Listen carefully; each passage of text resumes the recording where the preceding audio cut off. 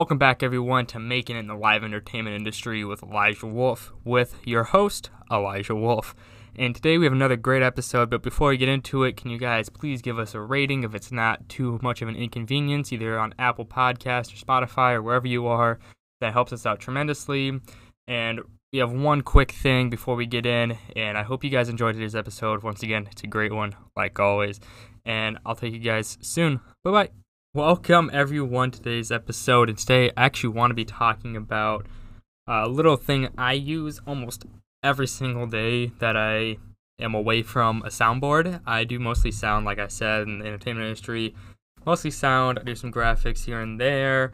I do a little bit of lighting, not a whole bunch, very little, but it's called SM2, which is Studio Manager 2 for any Yamaha board, basically. Any board it's an offline editor for the board that you can run on your computer. And I use this almost every single day if I'm not on the board, because I can do, so what I do, basically, let me explain what I do first on how I like to set up my board, because I know everybody likes to do their different things, but what I like to do in Yamaha's boards, you have different scenes, right? So you can do up to 9, how many scenes can you do? 300 scenes. Starting at 0, which is your initial data, so basically you have 299 scenes. That's the way I look at it. 290 scenes, which is plenty enough for what I do. I usually run maybe, what was my last one, 40 something was my last amount of scenes I had. It was for South Pacific, the musical. Musicals are a lot more than plays and stuff like that, but you get the point. I used scenes to basically map out if there's a full company number and I want to keep a mix, a certain type of mix for something. I save it as a scene, label it, I just recall it, have my same mix, stuff like that. As long as they're consistent, it works out great. If they're not consistent, it gets a little blurry, but I just make sure everyone knows that this is what I'm doing. It'll be consistent, give me consistency every single time you sing. Make life easier. I don't care how you sing, just make it consistent. That's what I tell them.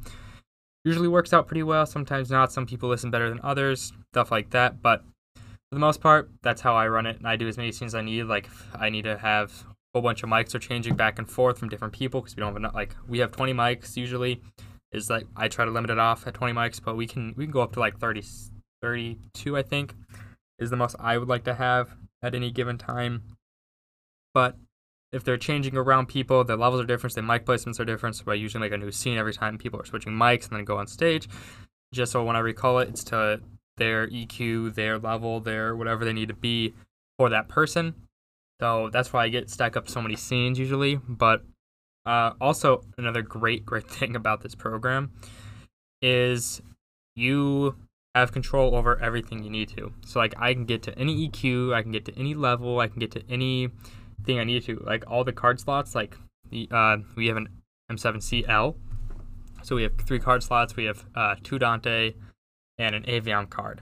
So we have 32 channels Dante in and out, and an Aviom card for the band, or the orchestra, whatever you call them, the pit, whatever. So we send out there. So basically what I utilize is 32 channels out mostly. I can take them in. I do take them in mostly because of mics. I use 20. Taking them in. All our mics are on Dante. Very nice to have. No crackling anything. It's great. We don't have a Dante Snake for the pit or the orchestra. Unfortunately, not yet. We're getting there. So it's all analog still. But that's how I use it. So like, I can map out my different. So like, channel card 1, like card 1 and card 2 are Dante. Card 3 is Aviom. So like, I can go into the board, the virtual offline board, click card 1, slot 1, and tell it where I want to go. So like, card 1, slot 1 is mic 1. Card 1, slot 2 is mic 2. So on, so on, so on, until I get to card 2, slot 1, which is 17, 18, 19, 20, so on and so on. So that's how I like to set up my board. But then you can also patch your stuff into your actual channels. Like channel 1 is card 1, slot 1. Channel 2 is card 1, slot 2. Then what do? I do 33, I think I start on mine. 33 is 17, and then following 33 is 17, mic 17, channel 34 is mic 18, mic 19, mic 20, so on and so on. So it's just all down on the same row. If you've ever seen one of those boards, they're all down on the same row. And then I like my top rows to be band. I usually do drums, keys, percussion, or the rest of the percussion, like if there's aux percussion or whatever. Then I go brass, wind. stuff like that. That's how I set up my board, because that's how I do it, and that's consistency, so I know every single time. I do my AVM list every single time, same thing if I can, just so the band gets used to how I work and how I run things, stuff like that. So everything is just a nice flow for everyone to have, which is always a good thing to have, especially when you're working on deadlines and stuff like that, and you don't have as much time as you want. Just being able to know what's wrong, what's the difference, what we want to fix, what we don't. And then I would say actually almost I use it almost every day, just because then I also have a MIDI cord that I can use MIDI to USB, hook into the board, and this gives me an extra screen that I can do mixes off. So I usually keep my band on my computer, like my band mixes. So I have, sorry, I forgot the channel numbers, 17 through 32 on the top, or on my computer usually. So that's something I can hold in on my screen. It's a 15-inch MacBook Pro, so that's how much I can hold and basically tell and adjust things on the fly when I need to, so I don't have to keep going to like different. If you ever used it, you know what I mean. It just makes it so much easier, so I don't have to click through 1 through 16 or 1 through 8, 9 through 16 on the board and EQ and stuff. I can just EQ it through my computer, talk to the board. Everything's nice, everything's simple and sweet like that. That's one of my favorite things. But then also I have Dante controller and stuff like that, which I have in the background just in case I need to repatch things somewhere, somehow something gets undone, stuff like that. But then my favorite thing I can do ever is I can, on the offline thing, of course, I mean, you can do all this on it's just basically just a board, but offline. That's all it is. If you were questioning what that is, SM2 is just a board, an offline board that you can edit, and then I can save it to a jump drive, change it on the board. I need to just plug it in, reload it, stuff like that. That's what it is pretty much. Sorry if I didn't give a definition of what it is, but that's what it is. And if you have, multi-track. Sorry, I was talking about multi-track recording with Dante.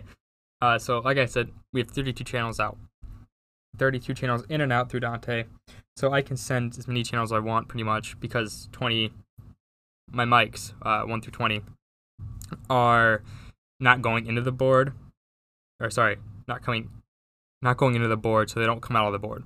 They just they're going into the board, coming into the board through Dante controller, but that doesn't use an actual number going out, because I can just reroute them through Dante controller into my recording software, which I use Logic Pro X on the Mac, and I just have virtual sound card on here and just pop record.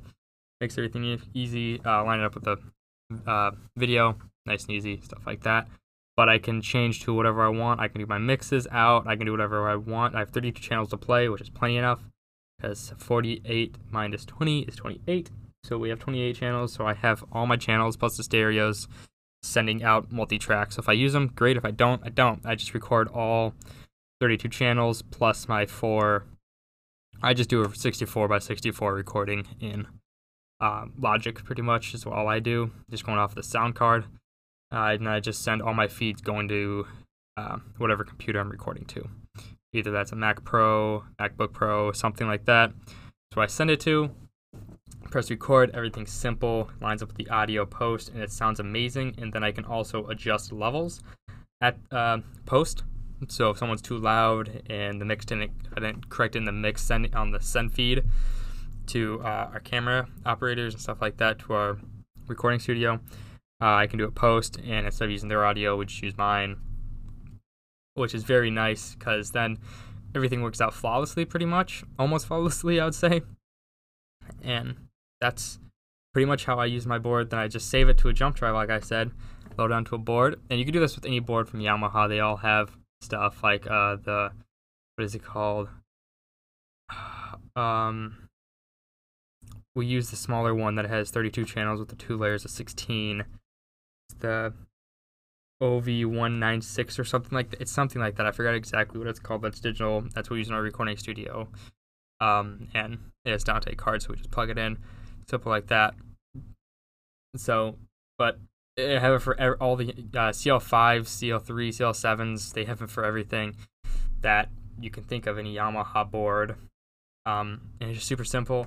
That's why I like using Yamaha. That's where we use it at my school, so that's what I'm using right now. I'm guessing there's different stuff offline softwares for like the Advid and Allen and Heath and the Hodgepodge, stuff like that. I'm guessing there is. So it's kind of like the same.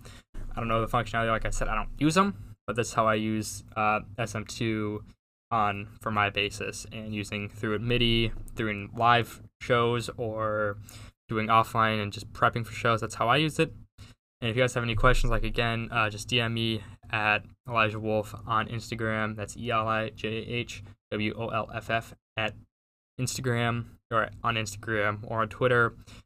Or on Twitter is not it. I'll leave it in the link. But thank you guys for listening, and have a great day. One quick thing before we go.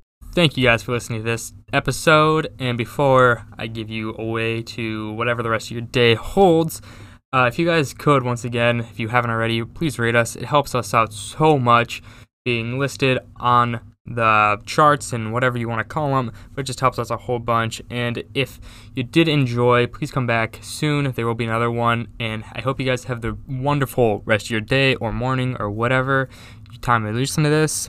It's up to you. So thank you guys for listening, and always have a great one.